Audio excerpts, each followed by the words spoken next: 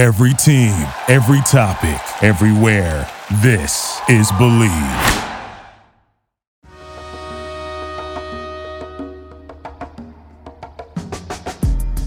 You're listening to Mavs Sports Take. Whether it's breaking news or sports business, this is your home for unmuzzled and unconventional sports talk. With Assistant General Manager, Director of Player Personnel, and three-time world champion on his resume, David Turner has a thing or two to teach you about pro football. At his side is Ryan Roberts, former college football player, football coach, and NFL Draft Bible's Director of Scouting. Together, they're here to take you on a deep dive into what goes on in the world of sports. Ryan and David, take it away. Welcome to Mavs Sports Take. We are episode 71, your unmuzzled sports talk, bringing you to the inner workings of the business of sports. I am Ryan Roberts at Rise and Draft. Make sure you go check out riseanddraft.com. Joined by Mr. David Turner, 18-year scouting vet across every league, basically, in the at least the ones that matter, the NFL, CFL, and 3 straight Arena League championships with the Arizona Rattlers a part of their front office. David, I know it's been a crazy week. We're going to be getting into a lot of we're always going to talk about Black Monday because you have been a part of a couple of these, right, where you've seen guys lose their jobs, getting ready to figure out what the next steps are. And I want to preface this by saying we're going to discuss some of these openings, but let's remember as we're talking about this that people just lost their jobs, right? Like let's not just like poke fun and just kind of have our little jokes about it, right? Like this is obviously a serious time for these people's lives. And then we're also going to be talking and just kind of recapping a little bit of the 33-18 Georgia victory over Alabama. So, David, we have a lot to get to, a lot of happening across the NFL and college football landscape. I'm fresh off my trip, obviously, down to the College Gridiron Showcase down there in Fort Worth, Texas. Haven't been able to talk to you too much recently, David, with everything that's been going on. Obviously, you got a lot of things working as well. My question is, as I start with every single episode for the last 70 before this one, how are you, my friend? Doing well. It's just been, like you said, a very busy time. We always know the day after the season ends, decisions are made. And obviously this is holding true. Some surprising, as we'll get into, and some not so surprising. And, some deserving of and some not so. But like you said, when we talk about it, I know personally the impact of how these decisions not only affect the coaches, the head coaches that are talked about, but all the other coaches on the staff, personnel people when a GM gets switched out. A lot of people are going to lose jobs right now, and these aren't $1 million people. They're not people that have huge bank accounts sitting behind them that, right. The head coach got paid $3 to $5 million, and he's got a guaranteed contract for 3 to 4 years. So, they have some money to live on. Their kids aren't going to miss Christmas next year, right? Yep. But as some of the kids and the families of the people that trusted these coaches move their families to coach with them and everything, that's real impactful. So, we will talk about it and everything, but anybody who has a comment, whatever, tonight, let's just make sure we keep the families in mind as we go through this. Yep, absolutely. And we are live on Twitter and on YouTube. If you have any comments, we're very interactive.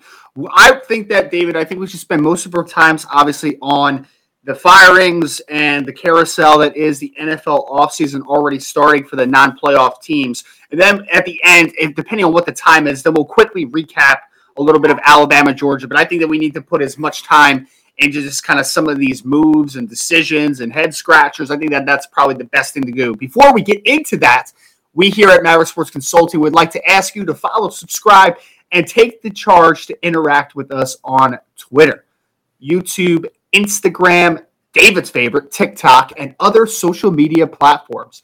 We are a company that is all about helping maximize your opportunities in front of you and your career. The only way we can support you is if we hear from you. Your takeaway for tonight's show should be that if you interact with us, we will find a way to help you in your career path. Reach out and we could do a Mavs episode on your topic, or we could circle back with you to help with some individual attention. Don't wait. Reach out today at @Mav_sports on all social media platforms. I always forget to mention, David, that we're live on TikTok because the great David Turner loves TikTok. Big TikTok guy for people that don't know here. So, David, here, quick recap, and then I'm going to kind of play a little game with some of these job openings now that are available, okay? So, of course, the Raiders head coaching job has been vacant for a while with the John Gruden fallout. I'm just going through some of the openings right now. Jacksonville Jaguars with Urban Meyer. We have touched heavily on that situation. Slight surprise, maybe Vic Fangio let go as the head coach of the Denver Broncos. Brian Flores relieved of his duties with the Miami Dolphins. The Minnesota Vikings head coach and GM, Mike Zimmer, of course, long time, been very successful for the most part with the Vikings, and Chris Spielman, who I think is one of the better GMs in the National Football League. But we'll get to that, I think, in a little bit. Of course, the Bears let go of Matt Nagy and GM Ryan Pace. That one was a little more, we kind of knew that one was expected. And then after the retirement of Dave Gettleman as the Giants general manager, finally, because I think a lot of people were expecting it, and then it got delayed a little bit today, recording on a Tuesday here at Mav Sports Take, Joe Judge let go as the Giants head coach. So, David, the first game we're going to play, okay? Uh-oh. Okay. First game we're going to play. I'm going to count down from 3 to 1, okay? So 3, 2, 1, we're going to say our answer, okay? The most surprising vacancy that we now have out of these positions that just came open, okay? Okay. So it's going to be 3, 2, 1 answer. Ready? Yep. 3, 2, 1. Brian Flores. Yeah. All right, there it is. All right, well, let's start Brian Flores, because I think if my dad is watching, I'm sure that he would love us to kind of cover this one a little more in depth, because I texted him and he was like, what? He hadn't seen my dad's not a social media guy, so like I always get the kind of the tidbits before he does. So Brian Flores, head coach, Miami Dolphins, took over 3 years ago. An awful football team. Like, I can't emphasize this enough. That Miami Dolphins roster in 2019 was about as bad as I've seen in the NFL.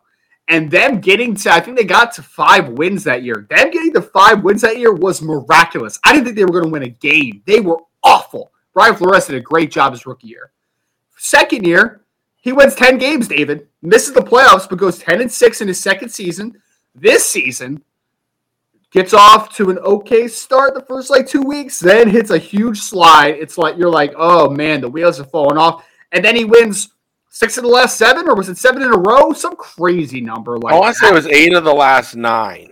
8 of the last 9. It may have been. It's definitely something. Anyway, he ended the season 9-8, winning record. And they were the first team. Hold on, they were the first team in NFL history to have a 7-game slide and then a 7-game winning streak. And then they won again. So they lost, and then they won the end of the year. So that's why they won 8 of the last 9. But they almost won 9 in a row. Yeah, so 8 of the last 9, they end up with a winning record. And, I mean, down the stretch, although they're not playing the great, toughest schedule down the stretch, I mean, 8 out of 9 wins in the NFL is 8 out of 9 wins in the NFL. Like, no matter how you want to kind of cut and dice that, right? So, your reaction, let's start with you, okay? So, we have 2 winning seasons and 3 seasons taking over a bad franchise. And I'll be honest, man. I'll be honest. I'm going to be very honest. There is a lot of holes in this Miami Dolphins roster. And I personally think, and I'm going to go a little more in depth on it, I think Brian Flores has pretty much done as good as he can with the roster that he's been given. But that is just my opinion. I would love to hear yours. Yeah, I'll be honest with you. I started the year questioning the roster because of last year's draft. Now, 2 years ago, the 2020 draft, I thought they did a fantastic job. I really did. I thought they did a great job with that draft, utilized their picks and their positioning extremely well. 2021 draft, not so much. I had some head scratchers. I really wasn't sure what was going on there. Now, this year when they started out, again, then there was all the Deshaun Watson talk coming to town, having to manage his quarterback, Tua, young, quarterback, bring him along. Tua gets hurt. Their backup is okay, but he's not anything to speak of. Their running backs get hurt. They have injuries up and down the roster. And this guy, got them hot, kept them hot to finish the year, which I was very impressed with because I think I said it on the show maybe 6 weeks ago that Miami could be an opening. And I believe you came back with, no, they're not going to do that. And I was like, it could be because of where they were at that time and the way their schedule was lined up at the back end. I thought they might have some problems and they might lose more games.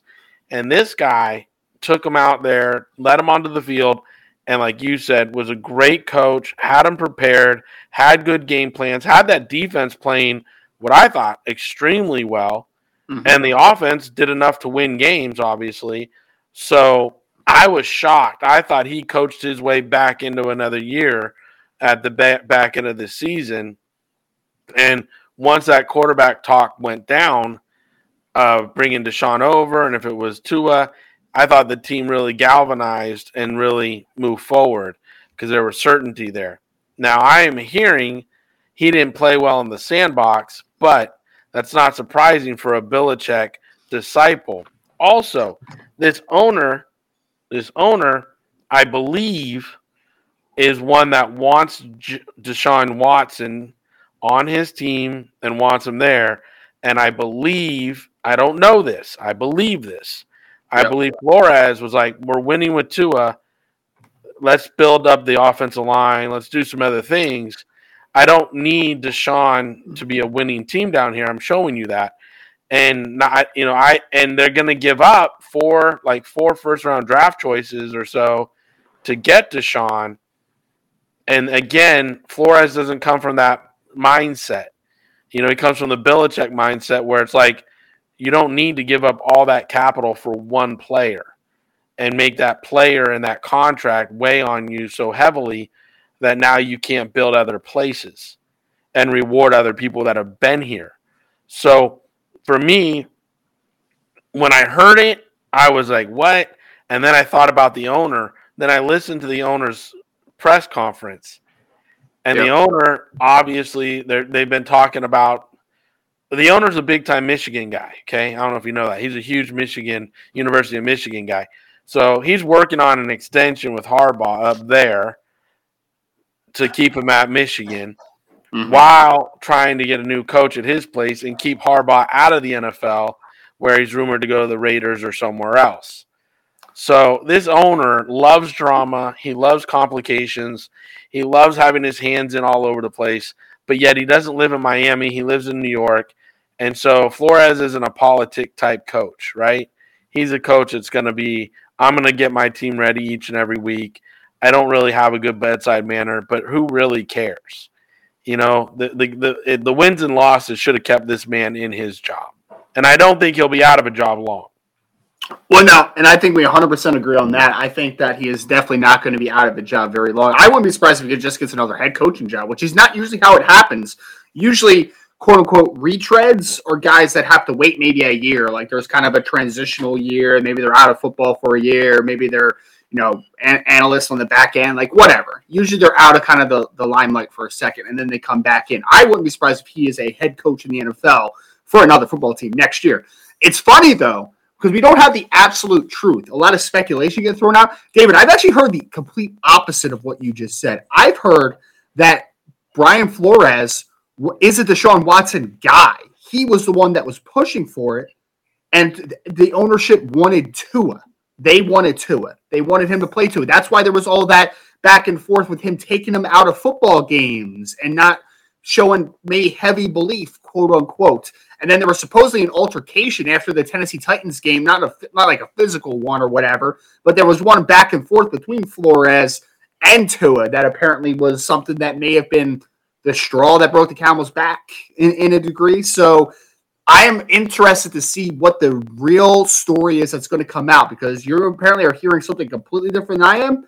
We don't know if either one side is correct. If Deshaun Watson's a Finn next year, we know whose side was right. Right. Well, yes, absolutely. So if Deshaun Watson, I agree. If Deshaun Watson is a Dolphin next year, we will know that was because of Flores' allegiance to Tua or vice versa. If Tua's the guy and they don't take a move for Deshaun, maybe Deshaun ends up with the Eagles or a different organization, then we obviously know the inner workings of what his issue was. So very interesting one. I think we both agree, though. I mean, we both did agree that was the one that, like, I was like, really?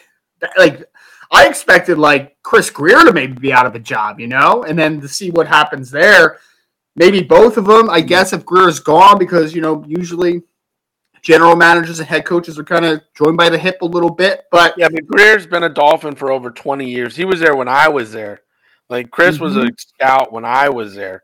Yeah. And so him and the ownership, it went from Wayne Huizenga back then, when Eddie Jones was the president, and then Brian Wiedemeyer was the president, and now, you know, Greer's still there. So knowing how – Chris is a very smart man, knowing how to work a room, right? Yep. And they're saying Flores didn't know how to work the room. So we see what's working there. Yeah, and I mean, it's just unfortunate, man, because honestly, like, coming into the year, as kind of just an outsider, I was like, I like where the Dolphins are going, you know? And I think that it was mostly because of the coaching, because, again, when you look at this roster, I think there's malpractice here, man. Like, you could literally upgrade at any single position on that offensive line, like, substantially. Not just like a little upgrade where you're always trying to make upgrades if you can. Like, legitimate, like, you could have 5 new starters. I mean, I think they want to keep Robert Hunt, obviously, in place at right guard, but, like, even he's replaceable if you have the right guy, right? Like, there's just so many holes, I think, in the most important positions on the team, like offensive line. That's whatever. Pass rush, like, they need guys, man. And I think that that's more a failure of a general manager and the scouting department. They talked about Vance Joseph today as a rumor to fill that position, which for what? For what? Yeah, go ahead. I'm sorry. Again, no, I was going to say out here, you know, Vance the last couple of years hasn't been too hot, and then Chandler and Watt team up this year, and they got the 2 young, you know, stud linebackers the last 2 drafts, and now he's looked better, obviously, as a defensive coach. He's looked better. But they still have had a slide, and to end the year, I mean, the Seahawks, you know, did their thing. So, and the Seahawks weren't, like, going to the playoffs here. So, you know, again, I think they're gonna struggle if they don't find a 34 defensive coordinator, honestly. And like, honestly, you would have to think of, like, whoever gets the job, Vic Fangio might be their defensive coordinator. Who's a great defense coordinator. Great defense coordinator. Incredible, and he would know that personnel, and he'd know what to do with it. And he would probably be really good for that building, as far as how I know. I've worked with him at the Niners. Really good man, incredible individual. I don't know if he would choose that for himself, but I'm just saying, as an organization, he would be a good fit for them if they get the right head coach. I agree there. I mean, anybody could use a Vic Fangio as their defensive coordinator. Let's be honest. Like, he is a fantastic. I mean, if Denver's done anything right under him, they have been a very good defensive unit year in and year out. So he can definitely coach defense. I don't think anybody will question that one. All right, Dave, let's play the game one more time. Ready? And then we'll kind of go a little quicker through this. Ready? Okay. Aside from the Dolphins head coaching vacancy, I guess we'll just say a team instead. What vacancy or vacancies is the next most surprising to you? All right? The next most surprising to you. Okay. Wait, 1 minute. Let me look at the list one more time. I'm sorry. I literally led this. It's your game, and you're not even prepared to play your game. Okay, ready? Yeah. We're just going to say the team name. But you have to say it at the same time, Amir, if it doesn't have the effect. So let's go here. Ready? You ready? Say it on 3. All right. I'm counting down from 3. 3 to 1. Ready? 3, 2, 1. Vikings. Minnesota. You were late. You were late. Come on, man. Listen, we're playing rock, paper, scissors, and you don't know what you're doing. So I'll go first. Oh, you're going too slow. I don't think it's any surprise the coach got axed at Minnesota. They missed the playoffs. You know why? They blew a ton of late games this year. I think they blew 5 leads in the fourth quarter, which as a coach you just can't expect to keep your job at that point. But having Spielman out as a GM with the way that roster is lined up right now, I mean, they have a lot of good talent on that roster, and they've had a lot of good talent while Spielman was there. Now, people will cuss him out about Cousins, and I'm not one to cuss him out because I know Rick and I like him. But I don't think Cousins was the best choice ever. But at the same time, Cousins has won a lot of games for him. And Cousins has been a really good leader and a member of their community. I mean, it's everything you want in a quarterback, to be honest with you, besides the Super Bowl wins. So I really don't know what they would expect from Rick Moore out of up there. I mean, if they're like, well, I think this was his second head coach. And they're like, well, he needs to do better at the head coaching position. I'm like, well, give him a third try, because I'll tell you this. That team last year was ginning, and that team this year was playing decent ball. I mean, Thielen doesn't get hurt. Maybe they win a lot, a little bit more. But, they have had to deal with Cook getting hurt, Thielen getting hurt, problems off the field that, were unforeseeable with some, I think Cook's mom or somebody passed away. So, again, yeah. You don't know how to count. You're messing up your stuff. Go ahead. I'm sorry. It's the way it goes. Everybody knows. You watch the show, it's the way it goes. So, I will not be surprised if Rick Spielman is the next GM of the New York Football Giants. Okay, that's fair. All right, so I am on a similar wavelength here. Okay, I really like Mike Zimmer. I've liked Mike Zimmer since he was the defensive coordinator of the Dallas Cowboys and the Cincinnati Bengals. I think he's a good football coach. I think he's a great defensive mind. Okay, let's get that straight. I'm not surprised he's gone, though, because he had gone through a couple losing seasons in a row. And I think it's similar to, and it's not the same, because I do think Andy Reid is a better head coach than Mike Zimmer. But when Andy Reid was at the Philadelphia Eagles, he eventually plateaued. Like, he just couldn't get there, Like, he had hit his best, and then it started trending down in the wrong direction. I feel like that's what happened with Mike Zimmer. He hit the best he could do. They were a perennial double-digit win team. They were making playoffs. They were going to the NFC Championship game. Like, they were a good football team, and he was a good coach. But they hit their ceiling. They can't get there. And now they're on the downtrend because, like you mentioned a little bit, Kirk Cousins is kind of handicapping that roster a little bit, just a little bit, man. A lot of money tied up into who is a good, solid quarterback, but not a guy that's going to take you to that next level. So I'm not surprised Zimmer's gone. I really do like Zimmer, though. And I don't know if he would ever want to go back to – I feel like he might be a head coach again at some point. I don't think it'll be this year, obviously, but like maybe some point. I don't know if he would ever want to go back to defensive coordinator, though, because he was that role for so long. I don't know if that would be in his near future, to say the least. Again, yeah, the relationships lead you everywhere. Mm-hmm. And there's a few coaches that I think if they get jobs, will call them up and ask him. Because look at what's going on with Dan Quinn. Dan Quinn went straight from head coach to defensive coordinator. And now this year, with all these openings, his dance card's wide open again. He's got a ton of people calling on him to go for these head coaching interviews. And it's only taken him 1 year on a Dallas roster that, again, I don't think either one of us are like in love with. I mean, if they didn't take Parsons, I wouldn't love that roster hardly at all. But with Parsons, I mean, he's just a different – him and Gregory together on the field makes it so hard to block that defense up front. But that all being said, it's reinvigorated Quinn's career here to be maybe a head coach this year. So that's what I'm saying. Like, if Quinn winds up going to a team as a head coach, Jerry might call Zim up and be like, "Hey, Bubba, been here before. You've been here before. I love you, and I'll pay you more than what you're worth to come coach it up because I don't want this defense to take a slip from what we had with Dan last year." Yeah, no, I get that, and that's actually a really good point. I hadn't thought about, like, obviously the past relationship there. I was getting to the point though that you made a similar one. They're in my opinion, and I don't know if you disagree with this, David. I don't know if people out there in the Twitterverse or TikTok land want to disagree with this, but is there 5 general managers in the NFL that are better than Rick Spielman? Are there?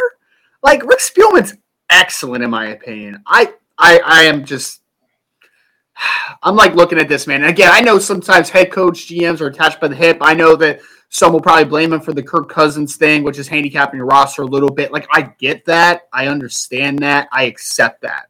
But, man, Rick Spielman's a really damn good general manager. And I don't know if I agree with him being let go. I don't agree with him being let go.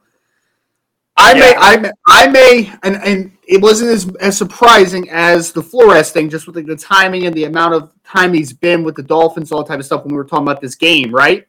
But out of all these moves, I mean, he's obviously the best at what he does of these firings that we've seen so far, and he's the most surprising in the sense that, like, he is heavily qualified for his job, and he has a great track record. And then all of a sudden, out of the job just like that.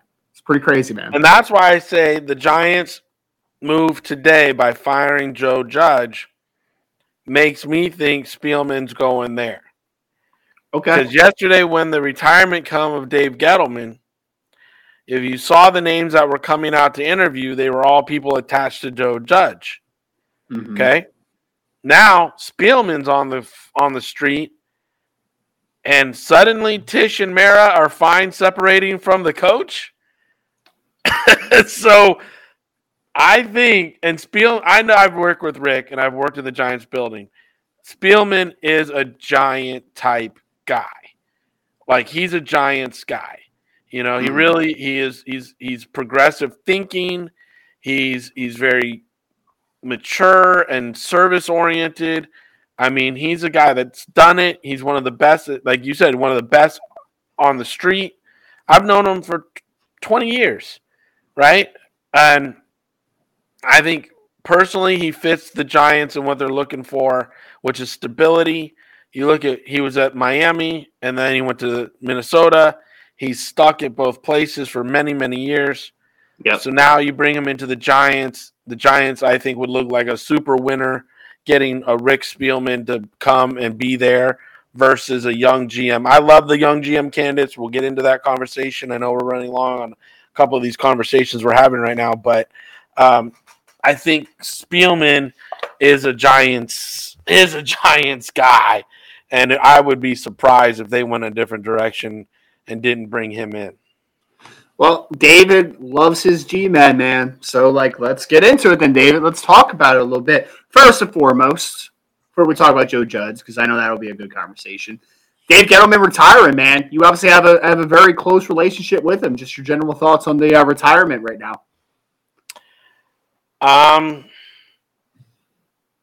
didn't want to see it, obviously. Yeah. I texted him the day before, and I said to him, listen, if the rumors are true, I hope you get a chance to really just take it in tomorrow and soak it up, and the boys play a good game for you, to be honest with you. Yeah. He deserves it. I think that team is an offensive line away from being a really good team. That defense has some ballers up front. You know, they didn't take Parsons, which is what I wanted them to do.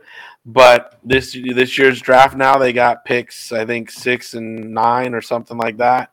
So they're going to have 2 top 10 picks, and they have more collateral throughout the draft this year than a lot of other teams to do and make a splash. And then they have some, they got to do some creative work on the cap and free agency. But Dave Gettleman is a man that was self-made.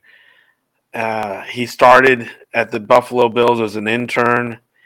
Then he worked his way into a position there. He was a teacher and a coach, and he had a wife and kid at home. And he told her, I want to try this football thing. And she told him to go ahead. And, he's worked his way up from the bottom.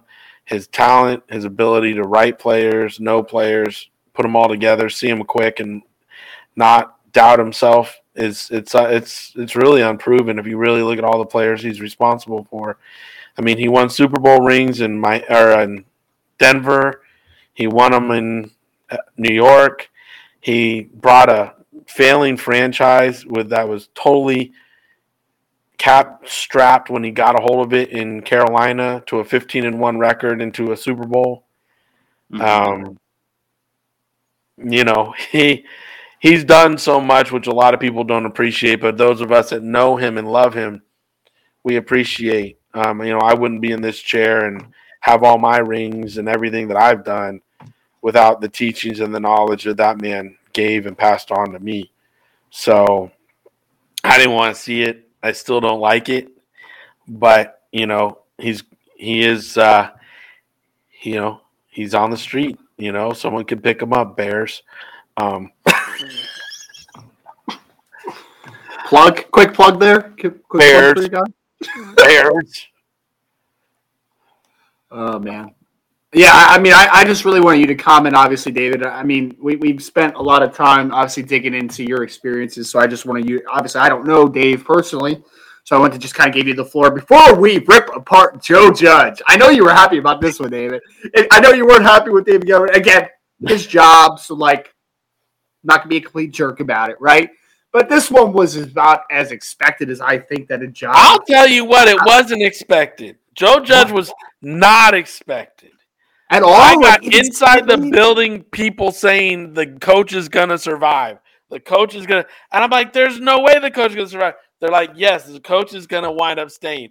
And I'm dying. I'm like, if Dave's asked to walk and he walks the plank and the coach gets to keep his job after the crap we just watched, that coaching that we just watched all damn year – I was livid. I was going to come on here tonight, and that coach having a job, I was going to lose my ever-loving fucking mind.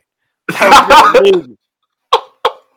You did so well there for a second to not curse, and then you ended up cursing, man. Fuck. But it's seriously, like this guy, he said publicly he's going to take the first 4 games as an extension of training camp.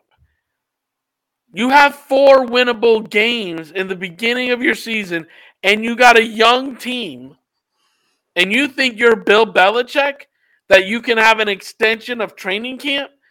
You haven't won that many games, Bubba, and you got a young team. You got to come out blazing. And they had the chance. They had the Broncos at the beginning of the year. Then remember they went to a Thursday night game where Washington just had lost Fitzpatrick the week before, and they're playing this kid named Heineke. And now and then they had I think Philly or somebody, and then they had Dallas. So they had 3 of the 4 that were winnable games right out the gate. And this guy just shits the bed. He just shits himself right down his leg. And I'm like, and then I heard him say it was an extension of training camp to really know what I had and this and that. I'm like, that's not a coach looking to win this year. That's not a coach that knows how to win in the NFL, because you got a ton of talent that you're going to be facing, and you're allowing yourself to just keep learning in regular season. Like, dude, if you're not ready for the test, don't sit in the seat.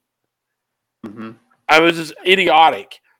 Now, I know Jason Garrett wasn't the best play caller. I'm not going to sit here and defend him at all. But at the same time, you got to think about with he brings in Freddie Kitchens. Now, Freddie ain't good for any building. None. 0. Okay? And you got Freddie sitting there in your office. I wouldn't have called that play. I ought to play it over here. Blah, blah, blah, blah, blah, blah, blah, blah, blah. And then you got Jason down the hall with his meeting trying to game plan. It's like, what is going on here? Like, seriously, you can't have that. Then he finally lets Jason go, which we know is the ownership's guy. That was the ownership's guy. Mm-hmm. But they let Jason go, and he puts in Freddie. And if you watch the games that Freddie called plays, I know it's not your offense, Freddie, but if you're a play caller, you called 0 plays, bro. Like you didn't put a game plan together. Let me put it this way. You called plays, but none of them built on top of each other for the next thing. You were out there playing checkers, and the rest of the league's playing chess. So you're a big Freddie Kitchens fan is what you're saying. That's what I'm getting out of this? Dude, tell me. Listen to freaking listen to Patricia Trainer's show. Every week I went on after the game, and I was just livid about this guy. I can't stand him. And people were like, you're being hard on Freddie. No, I'm not. I've watched Freddie his whole career. I know he's a play caller. That's why he's good in college. Because in college you can call a certain play, and it doesn't have to build on something else. But in the NFL, you got to call a play in the first quarter that maybe somewhere in the third or fourth quarter comes to be. You know what I mean? I do know what you mean, and I actually have listened to your show with Patricia Traina when you're on there, so I do understand your distaste for him. I'll say this, man, is some coaching hires, when it happens, you just kind of go, that's not going to end real well. You know, like you listen to a guy talk, and you listen, and you just see the background, and you're just like, And I love when he was hired. Everyone was like, "Oh, he could be the next John Harbaugh as the special teams coach," and blah blah blah blah blah. Yeah, didn't end too well. And he actually had a decent start, right, David? Like he had the team playing for him in his first year. They were playing tough, but like, man, some of his antics were just like so high school coachy, and I'm allowed to say that because I am a former high school coach. Oh, go run some laps. Do this. Blah, blah. Shut up, guy. You're coaching men now. You're not coaching little kids. Joe Judge deserved to be out of there. I was shocked on Monday when it didn't happen, and there were reports that he was going to keep his job throughout the weekend into Monday. I'm just like, dude, they can't. They can't. Dude, even on the show, even on the game, they're like, oh, there's a flash. Ownership has said Joe Judge will be back. I'm like, bulls. I'm like, oh, man. Should have heard the crap coming out of my mouth when I read that on the thing. And I think it was Jay Glazer who said it live. And then on the ticker on Fox, it came across. And I was like, this better not be the case. This better not be the case. So my question is, though, because you said that you had some inner workings. You said you had some people inside the building that were saying, like, he's going to keep his job. What happened that it was this quick of a turnaround to get axed? I mean, like... Well, again, I'm telling you, yep. He was, in my informed opinion, he was supposed to keep his job when he put his head on a pillow last night. That's what I'm saying. Like, what happened? My opinion, now this isn't informed. That part's not informed. My opinion now is that Rick Spielman became available. And I think they made a call and they said, hey, does Rick want some time off, or is he ready to saddle up and let's go? And if Rick said, no, I'm ready to saddle up, let's go again, it will not surprise me if that man at the end of this week or beginning of next week is the Giants GM. It will not. Interesting. Did David Turner just give us some inside info? I know you said it was speculation, so I'm just kidding, of course. But that's well, yeah, they have to do their interviews, they have to do their due diligence, but it will not surprise me if at the end of the day that's who we see in the Giant Blue. Interesting to keep an eye out there for the New York Giants. Just a whole bunch of mess, man. David, let's get through a couple more of these because I think we're only down to two. Yeah, two. Okay. We mentioned them briefly earlier. It wasn't like a super surprise, but for some reason I thought Vic Fangio might keep his job for one more year because they had, injuries at quarterback, and they had injuries all over that offense. To be honest, like Cortland Sutton was out for a decent amount of time. Jerry Jeudy was out for a decent amount of time. There were injuries working just along that offense, and we saw the defense was still one of the better defenses in the league, and they were competitive. That tight end I can't pronounce. No, not Noah Fant. You're talking about Albert Aquagnubam Bunam? Yeah, something like that. One. Yeah. Okay. He was out for a while. We call him Alberto. Yeah.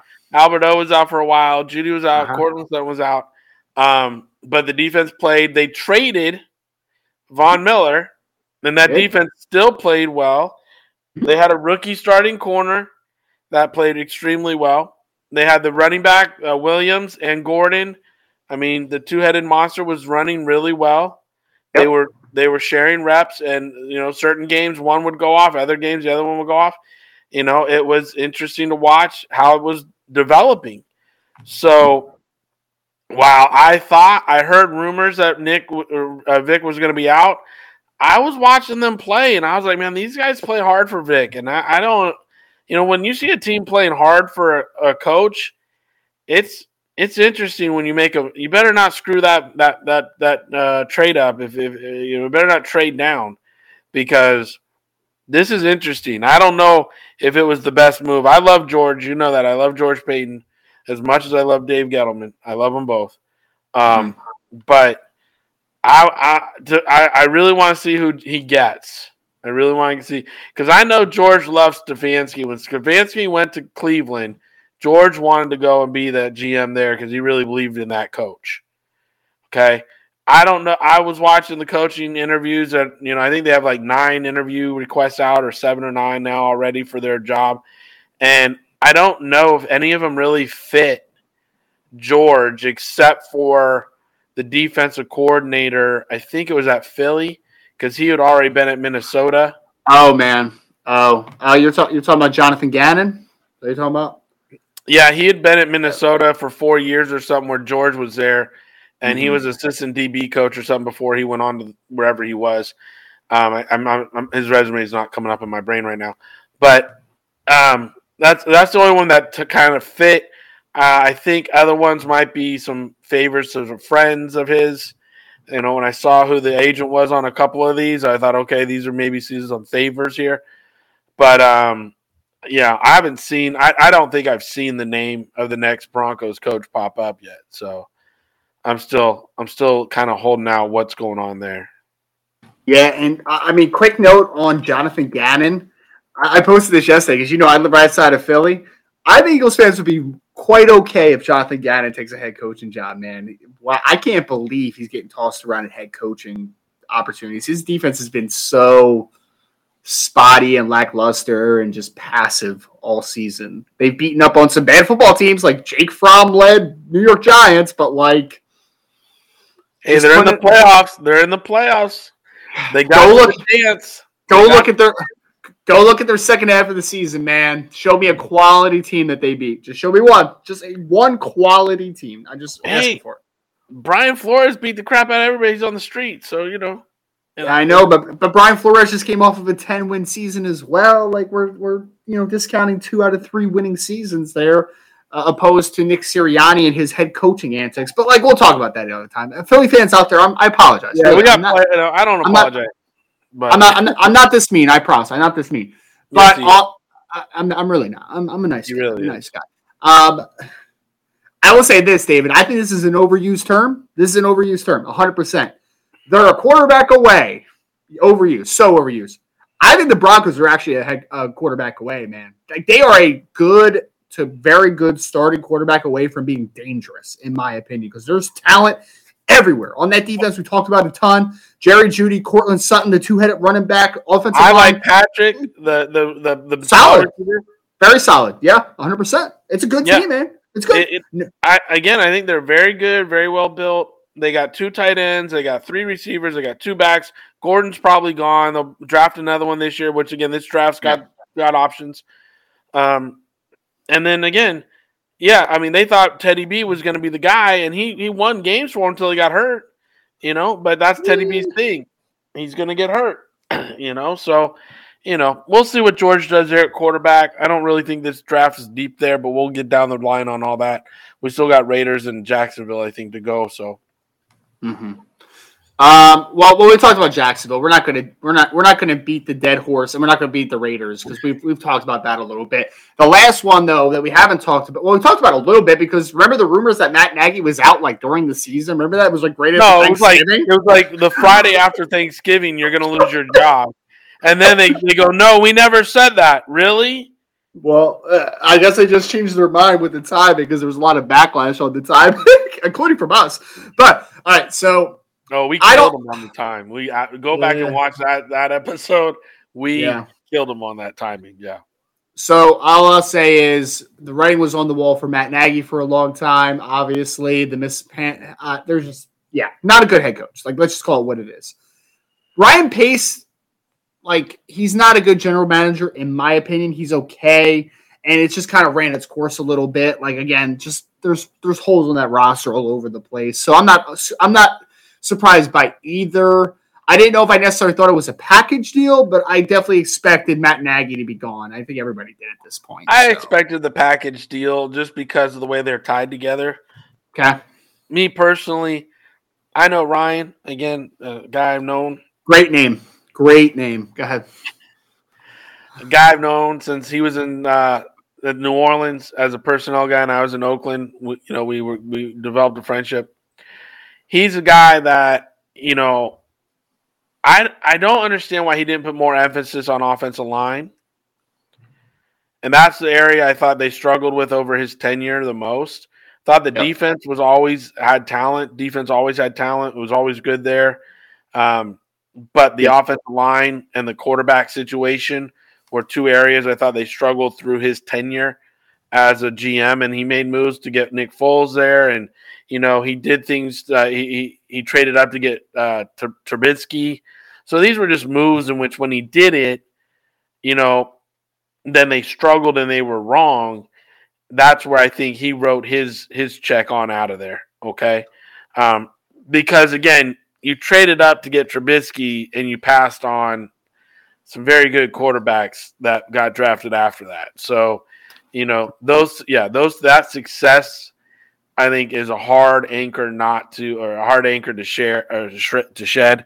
So those ones didn't. Honestly, those were probably the two least surprising to me. Besides Jacksonville firing their head coach.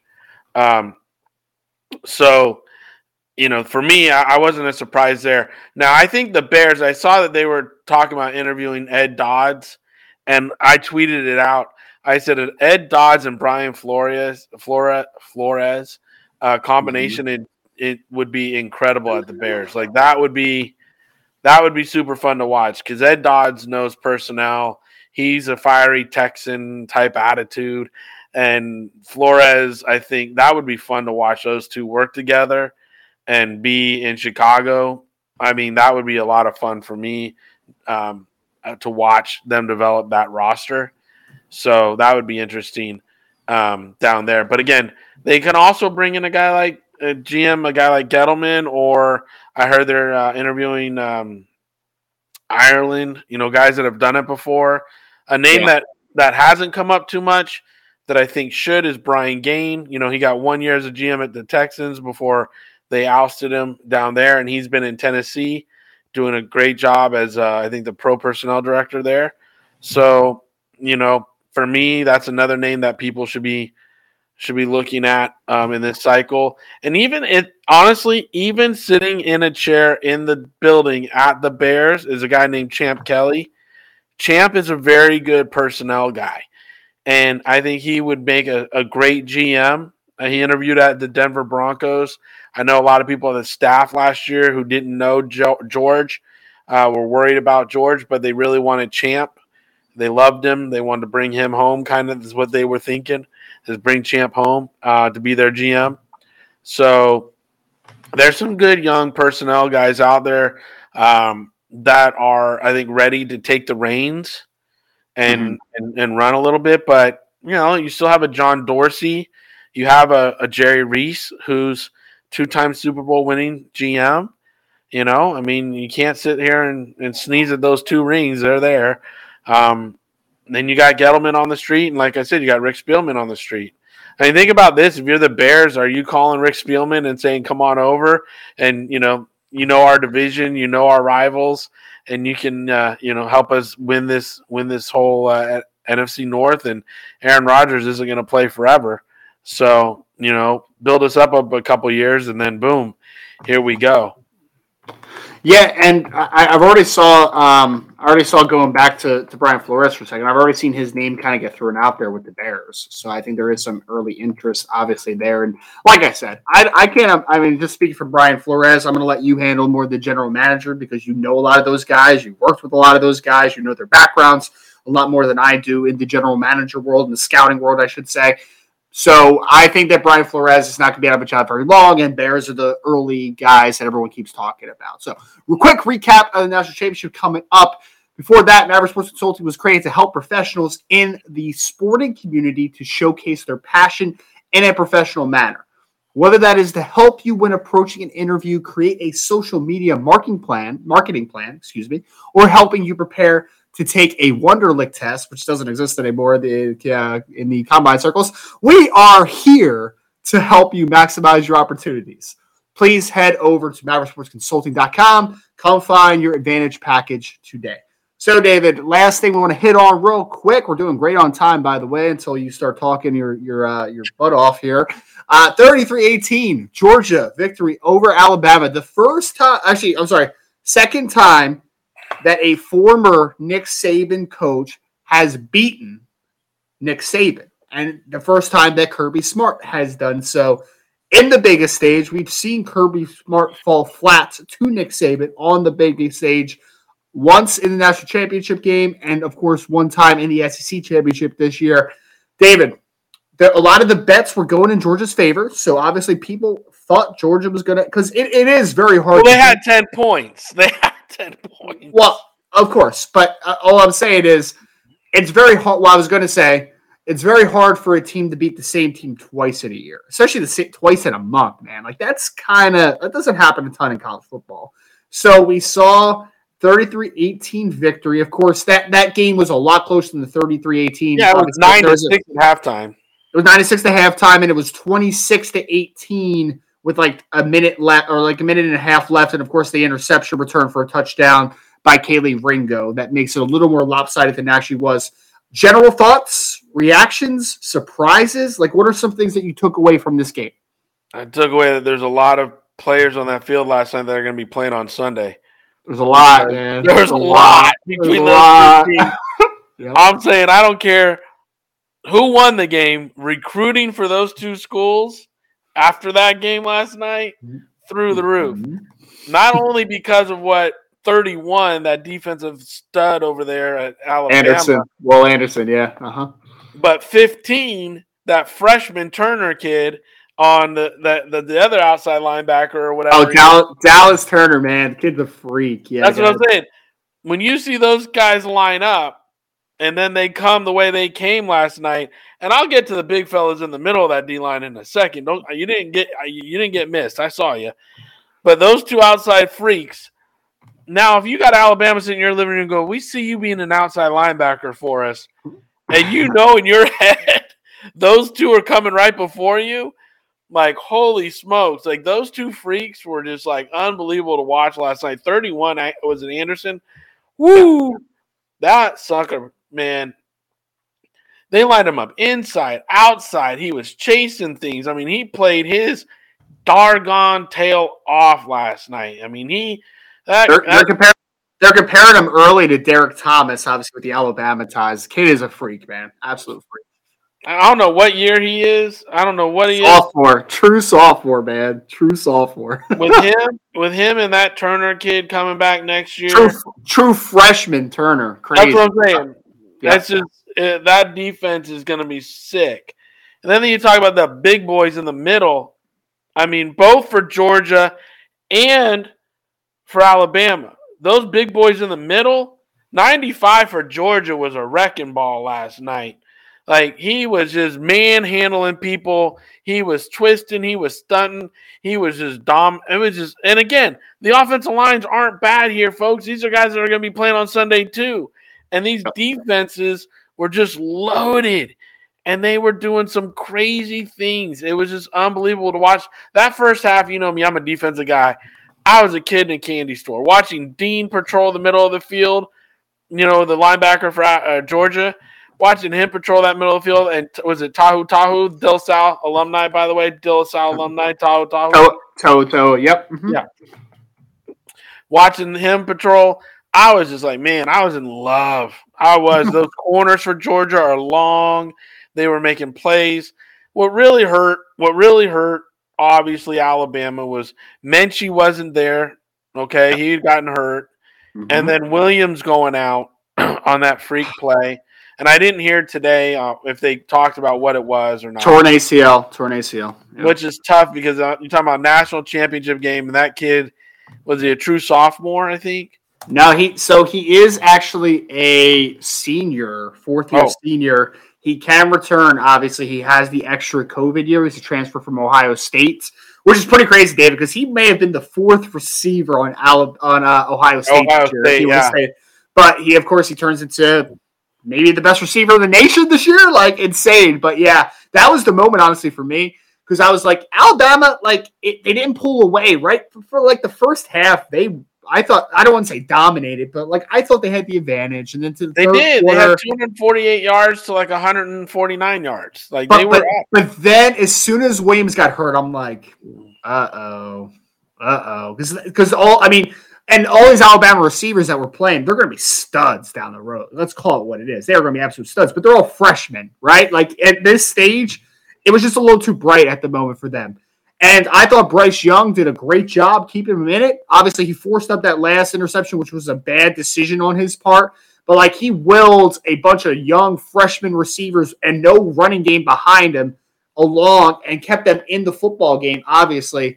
But the minute that Williams got hurt, man, I was just like, man, that's it. They're already down Mechie, like you said, and their running game is not going. Brian Robinson was just like, like he wasn't, like it was a hit or miss type of night for the running game. And then you lose Williams, who's the dynamic weapon, who I think had like 4 catches for almost 70 yards and very limited action. Like he was on pace for a huge game. Once he went down, I was just like, I don't know if they have enough firepower here, man, because I don't think Georgia's offense is great, but it's just when we don't have Williams and Mechie combined, I just feel like it was handicapped so much for the effectiveness they could have, obviously. Yeah, no, totally. And Chase Daniels made a couple throws that were really nice, especially that Chase Daniel. You're talking about Chase Daniels? You're talking about Mr. Stetson Bennett, baby. Stetson Bennett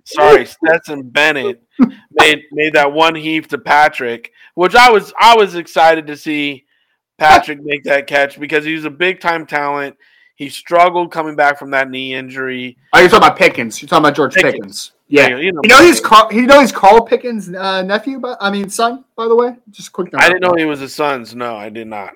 Yeah, but again, I was really happy for the kid. I know, like the first time he got on the field was like 3 weeks ago. Then he had a 52-yard catch in the national championship game. He's a big time receiver that will probably be down the line drafted somewhere and be able to, be exploding in the NFL next year when his legs all the way better and everything else. So, again, I really enjoyed watching the game. The 2 running backs for Georgia, obviously, I love them. I think they're fun, White and Cook. So, and then the Burnt Bowers. Let's be honest with you, the Alabama defense did a good job taking Burton and Bowers out of the play. I mean, they didn't make too many. They weren't like huge in the game. They did a little here and there. I mean, but the Alabama's defense did a good job game planning it up. And like you said, if the defense doesn't score that touchdown, it's a lot closer game than what the score represents now. Yeah, and I would say real quick on Brock Bowers, man, he is a freak though. I know he didn't do like a ton. He had a touchdown, but like as a true freshman, that kid is phenomenal. I think the difference in the game, and honestly, and no disrespect to Stetson Bennett, man, he had a nice season for what the player that he is. He's not an NFL caliber player. He's just a good, solid college football player, and he had a good season, and he didn't make any debilitating mistakes last night. But I'll tell you, David, when I saw down the stretch there that Georgia was just manhandling the Alabama defense up front at the end of the game, and they were just getting downhill. Zamir White and Cook, both of them, just getting chunks and chunks and chunks. We had seen in the past, at least under Nick Saban, well, I mean, Alabama's one of the historic programs of all time, so it's not just under Nick Saban, but under Nick Saban, they control the front. They control both fronts, offensively and defense, and they control tempo of football games. And they are the guys that really they just put the emphasis on being dominant and being physical and controlling everything as far as inside the trenches. And Georgia punched him in the mouth down the stretch there. They really did. Georgia's offensive line played their best football down the stretch when they needed it and when they needed it most. So shout out to Georgia. They did everything they needed to. I mean, I can't wait to talk about it, David, because in just a few weeks here, we're going to start really diving heavy into the NFL draft, right? We're going to get into it very soon here. And like you said, there are NFL draft picks, both eligible and non-eligible on both teams, that are just silly. It's silly because Jamison Williams, John Mechie, Brian Robinson Jr., Cameron Latu at tight end, Evan Neal, Bryce Young eventually, that's just the Alabama offense of guys that are going to play in the NFL. And then on that Georgia defense, for a single season, that was one of the more dominant defenses I've ever seen in college football in my lifetime. Ever. Like, I mean, of course, I'll think back to like the U, right, when they had Vince Wilfork and Ed Reed and DJ Williams and Jonathan Vilma, and like those teams were just silly at talented, right? Warren Sapp, obviously, way back in the day. Like there's some Miami teams that you're just like, that is insane that they had that collection of talent on it.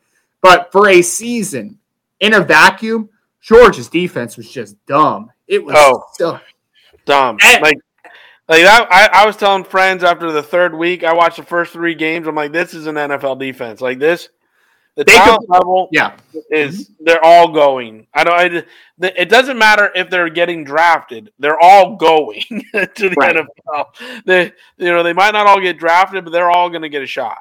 All 11 starters on that defense are getting a shot. Oh, 100%. And I'm really excited, obviously, to keep tabs on some of their guys for this year. And the other thing I'll say, man, is it doesn't happen often, but now next year, Nick Saban and his crew are going to have a little chip on their shoulder, and they have both. Will Anderson that you mentioned. They got other guys like Dallas Turner, and there's going to be a bunch of dudes, obviously. So I'm not just skating past everyone, but I am going to highlight 2 guys. They have Will Anderson, who is the best player in college football this year, bar none. Best player in college football, and the Heisman Trophy winner at quarterback and Bryce Young coming back. 2 of the best players in college football with a pissed-off Nick Saban and his team. Alabama's coming for blood next year, man. They are going to be a good football team, as they are every single year. Did you see how smart of a coach Nick Saban was at the post-conference? Oh, dude, wasn't that great? That was so fantastic, honestly. But see, I didn't know Anderson was a sophomore, okay? But when I saw him do it, I just was like, that's coaching. Because he's already coaching them for next year. He didn't want those kids to have that in their pit all year, all offseason, right? He'll call on it next year, but he didn't want it to ruin them all offseason. So by calling them up and saying what a good job they did and everything in front of everybody, it probably alleviated a little of that pressure. Yeah. Even though those are going to be his 2 studs, like you said, next year. I thought that was brilliant coaching already for next year. And it was so cool to see because I think a lot of people, when they think about Nick Saban, they just think of like, just win at all costs. And I mean, of course, he obviously is going to try to win at all costs. He's a coach, right? Like that's what he's born to do. That's what he gets paid to do. But showing that type of humility and that type of backing to players in that moment, like if a recruit doesn't want to go to Alabama just because they're Alabama and they develop football players and they win national championships, to see that coach do something like that for those players in that much of a moment where, of course, he's disappointed.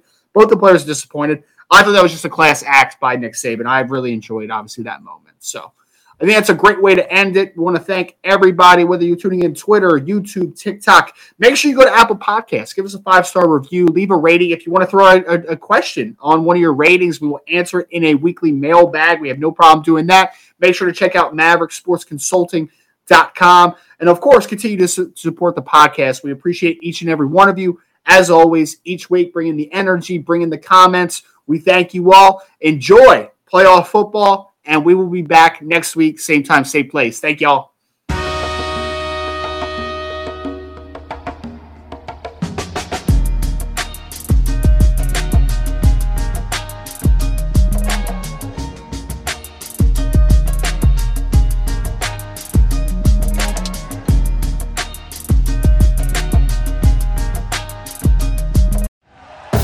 Thank you for listening to Believe. You can show support to your host by subscribing to the show and giving us a 5-star rating on your preferred platform. Check us out at Believe.com and search for BLEAV on YouTube.